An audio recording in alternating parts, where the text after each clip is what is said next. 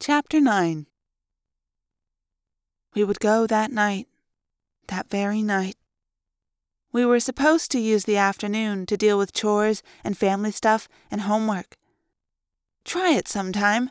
Try doing homework when you think you may be going to your doom in a few hours. Try concentrating on math when you're thinking you have to turn into a termite and sneak into a heavily defended building. Good luck.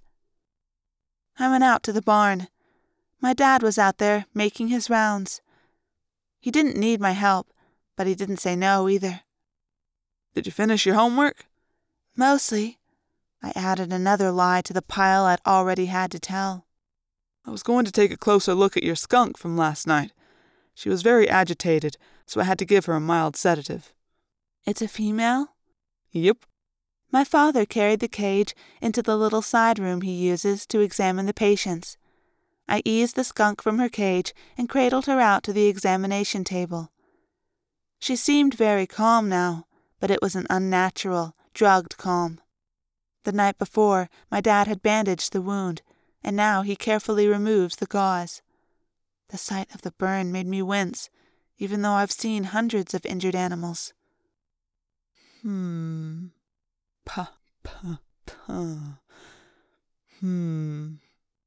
That's the sound my dad makes when he's examining something interesting. Puh. I don't know why, he just does. Weird. Very unusual. I cannot for the life of me guess what caused this burn. It's too neat. Too clean. The only good thing is, whatever caused it was so hot, it partially cauterized the tissue. Muscle damage, or is it just superficial? My dad glanced at me and smiled. It's mostly fur and skin that were burned, but I see some moderately severe damage in the shoulder here. Much deeper, and the spine would have been burned. But she'll live. I wish I could say as much for her kits. Her what? She has babies? Yeah, I'd say probably about 6, 7 weeks old. She has babies? Out there somewhere in the woods? My dad started applying a new bandage. Cassie, you know nature plays rough. But they're too young to survive on their own, aren't they? I can't be sure, he said, not looking at me. It occurred to me then that sometimes maybe he lied to me too, for my own good, or because of what he thought was my own good. They're sitting in some den wondering where their mother is, I said. They'll starve to death, or be eaten by predators. Hand me the scissors, my father said. Yeah, okay. Look, I meant to ask you, is it okay if I spend the night at Rachel's tonight? Sure, honey. You know, if your mom says it's okay. Hey, you never asked how my meeting went with the cat food people this morning. We got some additional funding.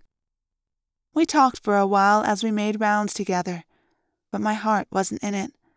I was thinking about some baby skunks somewhere, mewing and crying for their mother. And I was thinking I wished my dad wasn't so quick to let me go to Rachel's. Because, of course, we weren't really having a sleepover. Rachel was going to tell her mom she was spending the night at my house, and Jake would tell his parents a lie, and Marco would tell his father a lie, and we'd all be going into a situation that none of us wanted to be in. I was going to face death that very night, and the last thing I would have said to my father was a lie. I remembered the tunnels of the ants. I remembered them the way I saw them in my nightmares. I never had seen them in reality.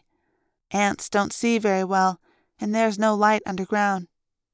But in my dreams, I saw everything. I saw the huge, metallic-looking heads of the enemy ants as they crashed through sand walls and locked their massive pincers on me and tried to slice me into pieces. Do you know what it's like to think that you're going to die and never even get back to human form? To believe that you're going to die as an ant, trapped in a hell that no human had ever been to? And now I also saw those little skunk kids, starving, crying out, and with each cry signaling to some predator. Sweetheart, are you okay? I realized my dad was staring at me. I had been breathing hard, almost crying. There were beads of sweat on my forehead. Yeah, fine. I said quietly. He finished his rounds and left. I stayed behind. I went back to the skunk in her cage. I opened the cage door and put my hand in. I was not wearing a glove. See, you can't acquire DNA if you're wearing gloves.